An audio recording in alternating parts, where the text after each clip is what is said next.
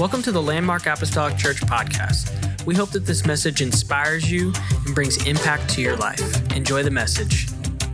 A couple of things happened this week that were the inspiration for this message today. And I've simply entitled it, A Lesson from the Little Ones. Lessons from the Little Ones. Have you ever had something just come to your attention that you knew it was there, you knew it was a part of what was going on, but you didn't realize what an important role that it played in your life? That's kind of what I've been formulating in my mind and trying to put it together so that I can convey it well today. The first thing that happened this week was Wednesday night in the Wednesday night class. You know, we have children's classes on Wednesday nights and youth classes on Wednesday nights, and then we have Sunday school services on Sunday and youth classes on Sunday. So our children are very, very busy. And this last Wednesday night, after church, I was presented this little simple plaque from the kids. And they all took part in it, or most of them, those that could at least speak. And I want to read it to you. It's kind of interesting. It starts off all about Brother Rice. And so the very first comment was by Silas Anglin. It says, "He is Brother Rice." How very astute. And he is 55 years old. That was from Bennett Jones. Thank you, Bennett, for cutting a year off my age. I'm actually 56, but I'll take 55. He is our pastor, said Torrin Pacheco. He preaches and he gives us badges, says Anna. The badges she's talking about are these little pins like you see on Brother Christian's jacket right here. She gets about one a week from me. Oh, I lost the other one. Well, I always make sure she has another one so that she can have one of our little badges that she wants. He preaches and he gives us badges. I shared my toys with him, said Shalem. We're going to have fun after church today playing with Shalem's toys. He sings. Yes, he said he sings. He didn't say he sings well, just that he sings. Aren't you glad that the Word of God says make a joyful noise? Doesn't have to say that you have to sing on key. You just got to be happy. You may be singing off key, but as long as you're happy, the Lord's happy. He sings. Quinn says he's nice, and that just kind of melted my heart. And he takes care of Shalem and Jonathan sometimes, said Blakely. I guess I've been recruited as a babysitter. Garrett Dorff said he preaches. And Blaine says he takes care of us when we have problems. Huntley says, and he has brown hair. Not much of it, but it is brown, dark brown. Easton said, he is my bald grandpa.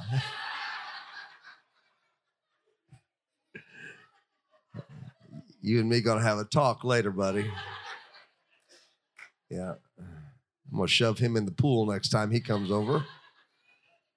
I know I'm bald-headed now. I know. He is my bald grandpa. Everett Dorff said his full name is Douglas Rice. And Bennett Dorff said, and he always wears cowboy boots. You know what? If I didn't wear cowboy boots one time, I think the walls would fall in on this place. I'm not sure what would happen.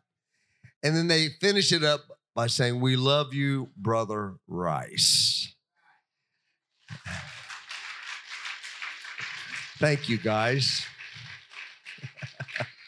Now, I know that wasn't a text message. I mean, that wasn't a text. That wasn't, I didn't read out of the Bible. That was I'm kind of using that to kind of get started, but it got me to thinking. This is set in my office for several days now, and I've read it multiple times, and just each time I read it, it means something to me. And I plan on keeping this for the rest of my life, if possible. I plan on keeping this little treasure that was brought to me as a reminder that the children are watching me. The children are watching you. You see some of these things on here. I don't know if they were coached or not, but I imagine that they didn't have to be coached too much. But it lets me know that they notice things about us as adults. And it got me to thinking of how important it is for us to lead our children in a proper and right direction. They're not learning just by what we say, but they're learning by what we do.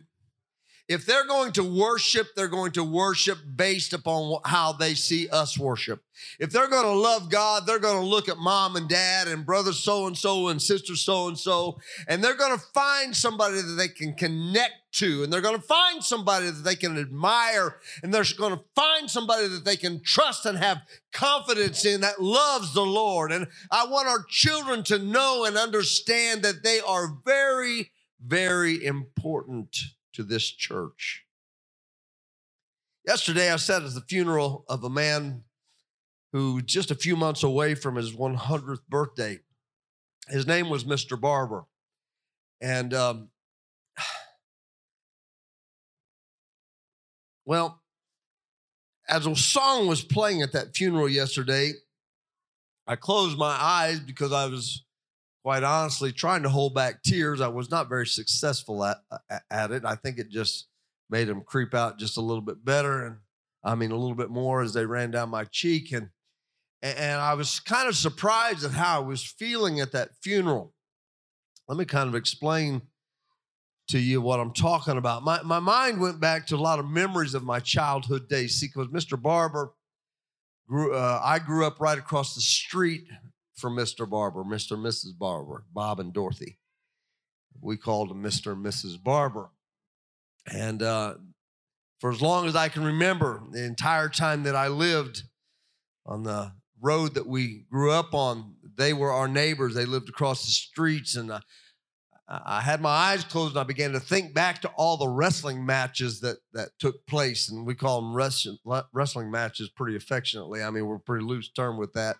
I grew up in a neighborhood full of rough and tumble boys, and sometimes they started out to be wrestling matches and turned into other things, downright all-out brawls, before it was over with. But Mr. Barber had the nicest lawn in the neighborhood. All of his children were raised; they were gone. As a matter of fact, I sat in that room yesterday, and he had children, he had grandchildren, he had great-grandchildren, he had great-great-grandchildren, and he even had great-great-great-grandchildren there yesterday. And I looked around the room, and I didn't know any of them. Because long before I was ever old enough to have a memory, they had all moved out, moved away. They were all gone. Only people I knew from that family was Mr. and Mrs. Barber. And so I thought back to those days of wrestling out in his yard, and I thought back to the different things that involved that house and that family with the rest of the neighborhood that we kind of grew up in. I thought about the day when we were in our yard and we were playing some ball and just somebody was pitching the ball and somebody was hitting it. Then we had 2 or 3 guys across the street trying to catch the ball, and somebody got a hold of a ball just a little bit too much, and they had this massive picture window in the front of their house, and I watched, and my stomach sank as I watched that baseball fly over the road and take a bounce in that yard, and I thought, oh, it's going to take out that picture window, and I thought, should we run and hide? Should we, what are we going to do here when that window breaks? And fortunately for us, it hit the ground. They had some bushes in front of that big picture window, and that ball hit the ground and bounced up, and the bushes caught it. And we very sheepishly ran over there and grabbed that baseball and ran out of the yard, and that was the end of it for baseball for that day. We all took a big sigh of relief that we had not broken the big picture window in Mr. and Mrs. Barber's front of their home. And as I'm thinking about all this, I'm a little confused as to why I'm feeling the way that I'm feeling, because Mr. Barber, he was quiet and he was kind, But quite honestly, in all the 18 years that I lived on that street with him as my neighbor, I don't remember ever having one single conversation with the man. I mean,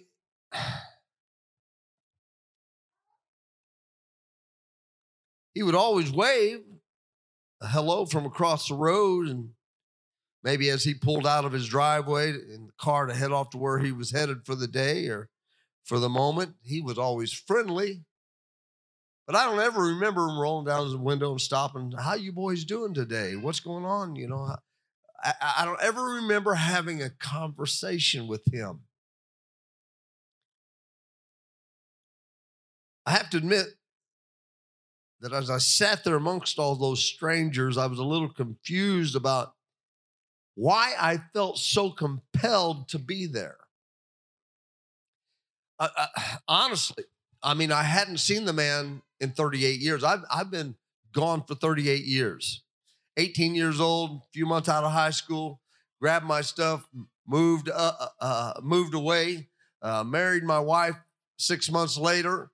We started our family. I'd come home every once in a while, visit my folks. I might run across the street and say hello to the Ferguson family or say hello to the McQuarries because we were close. We were tight-knit, but the Barber just kind of kept to themselves. It wasn't that they were rude. They weren't rude. They were nice people. They were friendly people, but they were not connected to the rest of us the way that we were. And so here I am sitting here when I heard about his passing.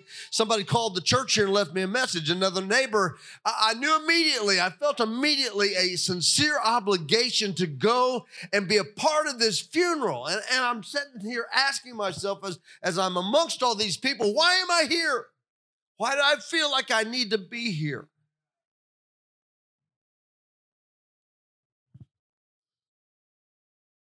I was realizing how little I knew about the man. I had no idea that he served in World War II as a staff sergeant. I didn't even know what the man did for a living. It made sense when I found out that he was a conductor on a railroad because he always walked around. He always had one of them old railroad hats on. He would wear that, and he'd always wear his almost like a uniform, not a total jumpsuit, but it was a shirt and pants that was the same color. You know what I'm talking about, something that you might see a mechanic wear, something like that, but it was always clean and pressed, and he always looked sharp, and he was always clean, and he was always proper, and he always kept his car nice, and his yard was nice, and his house was nice, and everything was in its place, but I really didn't know much about the man's personal life.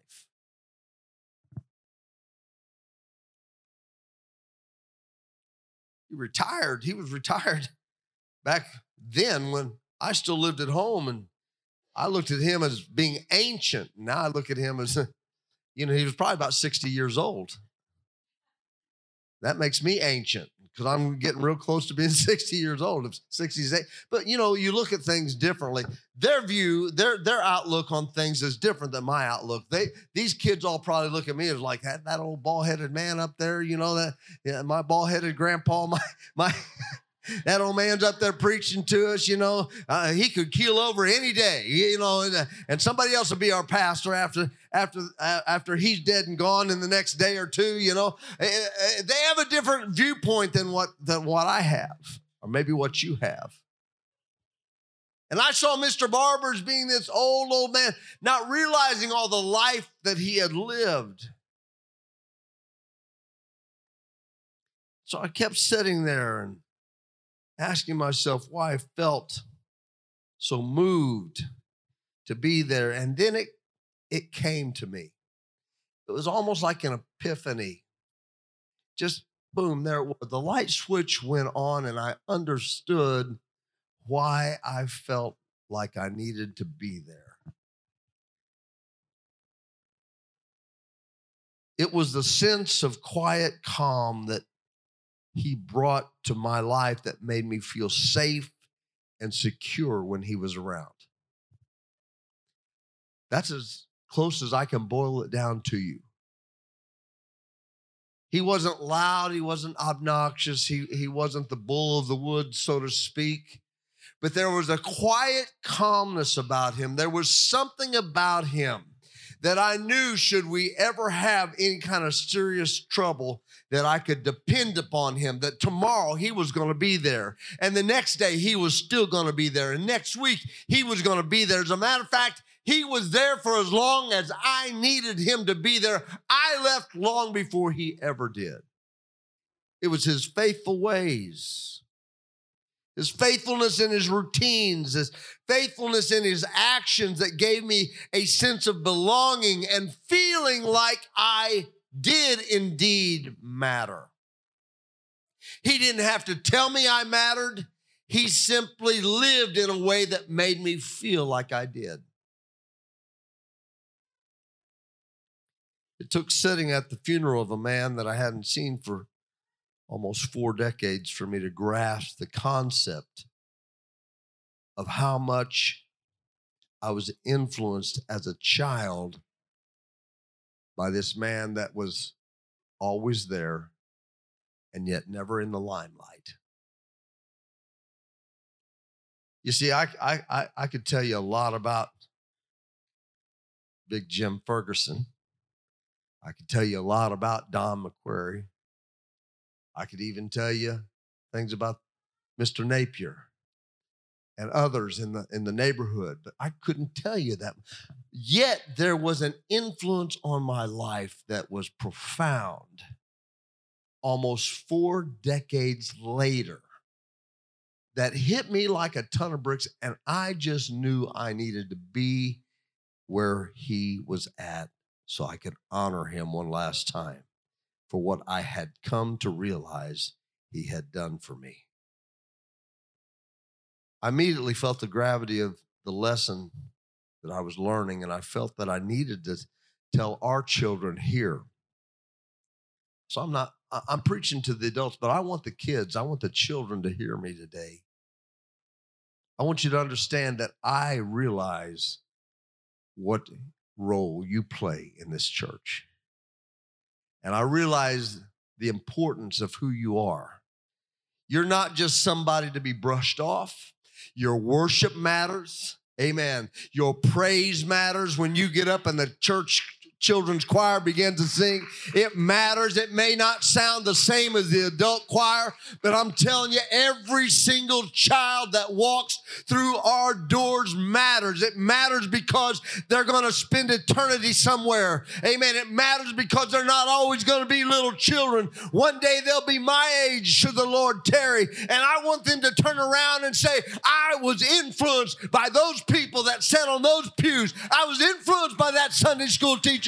I was influenced in a great and a mighty way by the preaching that came across the pulpit. Those people loved me and they gave me a sense of security and a sense of wellness. So I would say to you this morning, I love you. I love you.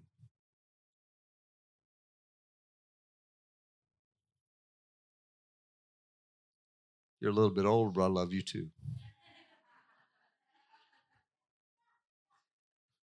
TJ, come here for just a second. We were out riding around a couple of weeks ago, and we stopped for the first time. It was the second time we'd ever eaten at this restaurant. The very first time that we ate there was when this young man was born. How old are you now? 17. Good grief, 17 years old. I think he was the first child to be born after we became pastors. We're coming up on 18 years. And I remember going up to the hospital that doesn't even stand there, and you were born. You were just a little, cute little thing. He's grown into quite the handsome young man, hadn't he? We went back to a restaurant that we ate with after we celebrated your birth. We left your mom with you, but we took your grandma and your grandpa. We went across the street to Mariachi's.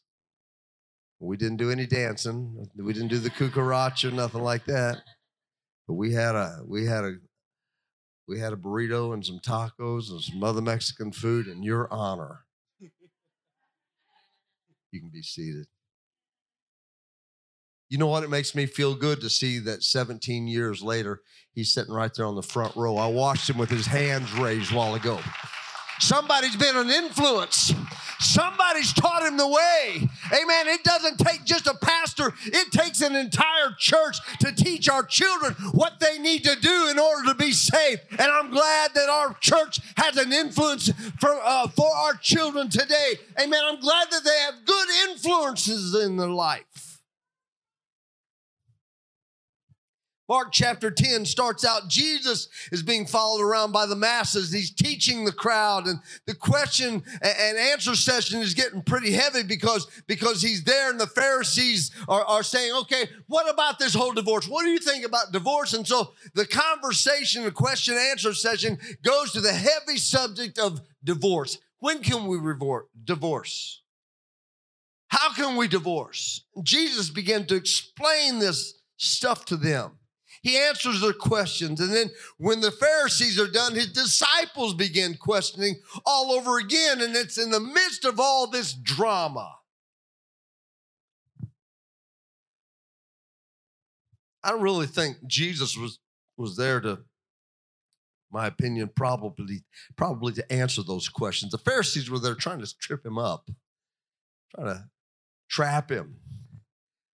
His disciples were there. I don't know. Maybe they were just trying to justify what they wanted to do instead of what they should have been doing. And Jesus answers their questions. And in the midst of all of that drama and all that stuff that's going on, the Bible says, and they brought young children to him. Verse 13 of Mark chapter 10. They brought young children to him that he should touch them. And his disciples rebuked those that brought them. But when Jesus saw it, he was much displeased. And he said unto them, suffer the little children to come unto me and forbid them not, for such is the kingdom of God. Verily I say unto you, whosoever shall not receive the kingdom of God as a little child, he shall not enter therein. And he took them up in his arms, he put his hand on them and blessed him. Let me set the scene here for you. The crowd has followed Jesus.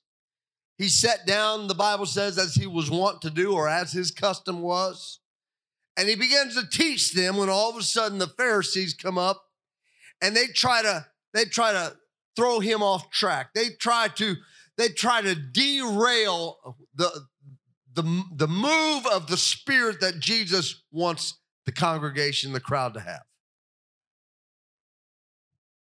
He's being badgered by them. He's being questioned by his friends. And then people are saying, in the midst of all of that, they're saying, I want you to meet little Johnny. This is my son, little Johnny. I want you to meet him. Do you mind if we set him on your lap? It's like, they just want their children to be close to him.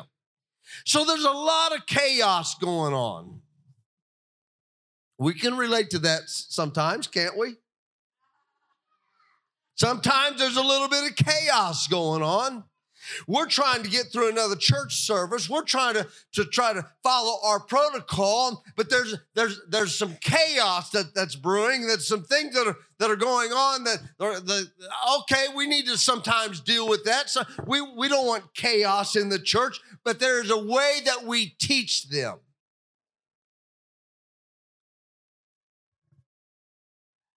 The disciples saw what was going on. Hey, listen, we're talking about serious matters here. We're talking about divorce. And Jesus is like, you know what? You kind of led it that direction. I was talking about something else. You kind of led it that direction. And they're there. We want our answers. We want to see if we can trip Jesus up. We want to see if we can throw him off track. We want to see if we can derail this whole thing. We want our answers here today. And you are having these children come up. You're letting them come up. And they're a distraction. They're causing problems in our midst.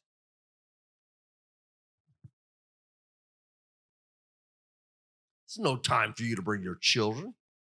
Can't you see we're talking serious stuff here? But Jesus takes this opportunity to teach us all the value of the youngest amongst us when he brings the hammer down, not upon the children. He doesn't say, now you guys listen, they're the adults. They're trying, we got to have some order. We got to have some decorum here. He doesn't do any of that. He rebukes the rebukers. And he tells them, wait just a second. Don't you keep them from coming up to me.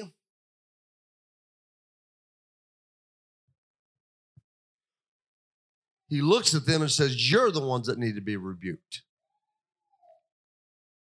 You're here to play 20 questions and they just want to be near me.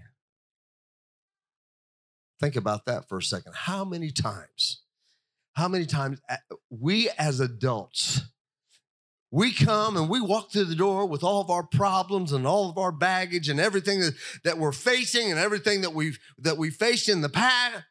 And we're dragging all this stuff up and we're facing more of it and everything that's going on in our lives. And we write our laundry list of things that we need God to do and all the questions we have. Well, God, what are we going to do about this? And how are you going to handle that? And how are we going to get out of this mess? And how do you expect me to serve you? And we bring our laundry list to God. And God is just saying, you know what? If you really want me to touch you, you're going to have to become like one of these little children because they're not worried about all the mess. They're not worried about all the baggage. They're not worried about all the other things that life throws their way. They've just come to be near me. They just want to touch me. And if we can get the same mindset as a child when we come into the house of God, I believe that God can answer our questions, but he'll only answer them when we decide that we just want to be near him.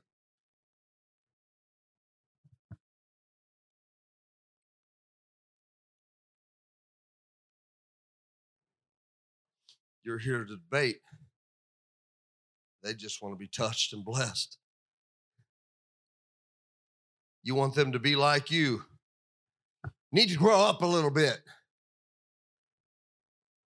Jesus says, you could stand to be a little bit more like them, actually.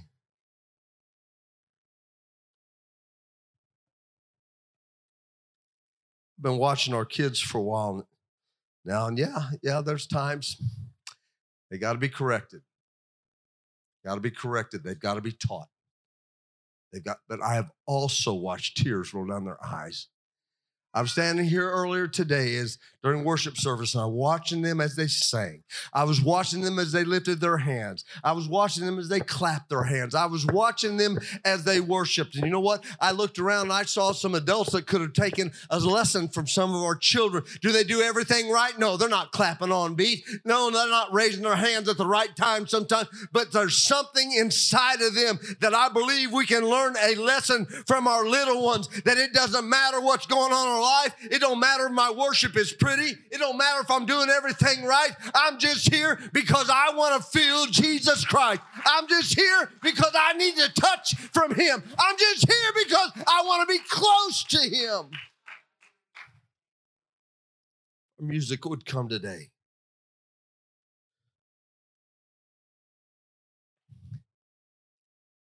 Here's what I know. Jesus will never turn away a child who longs to be near him. Because in the middle of it all, he shuts down everything. And he says, bring them to me. Bring them to me. God help us if we ever make a child feel like they don't belong here.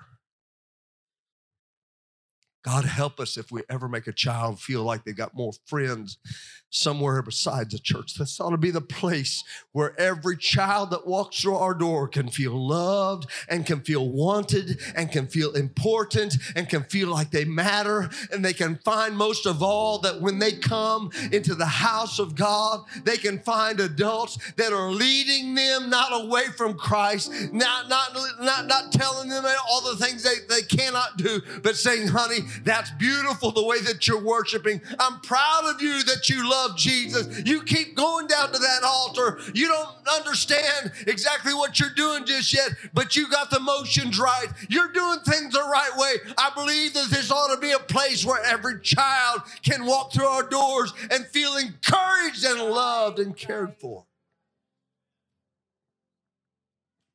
Would you stand with me this morning?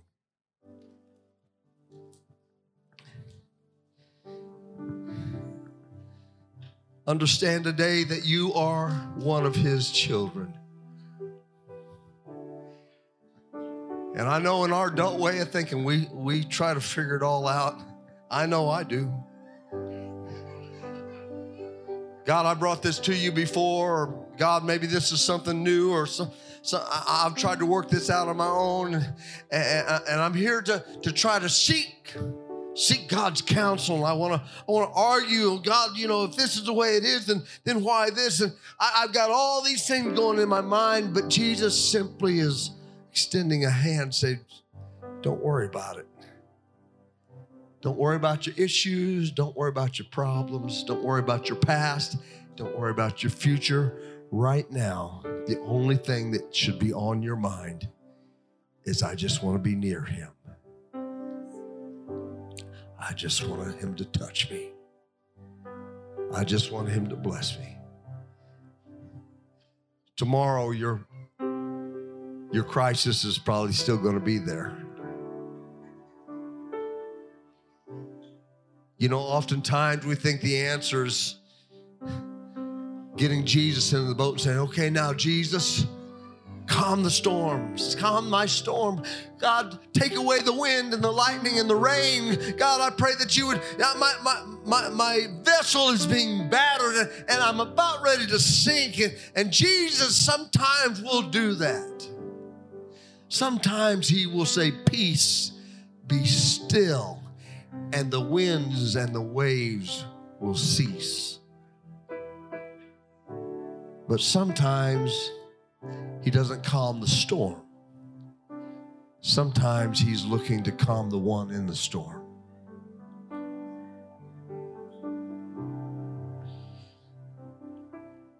We were at kids camp this past summer. A storm blew in. We had to rush everybody very quickly into the safest building that we had there. Probably had 450 people in that building all jammed in there. And my wife and I just began to walk around. There was a lot of kids in there that were scared. Saw them crying, some of them wanting to be home, and we couldn't, of course, let them leave. I mean, we were doing and so we just went around and we began to talk to different ones. Hey, it's going to be all right. My wife told a bunch of them, she said, guys, I've been coming here since I was a kid. There is a storm every single year on the campgrounds. Like, this is no big deal. This happens all the time. It happens every year. And she's right. Seems like there's at least one storm that blows through every single year.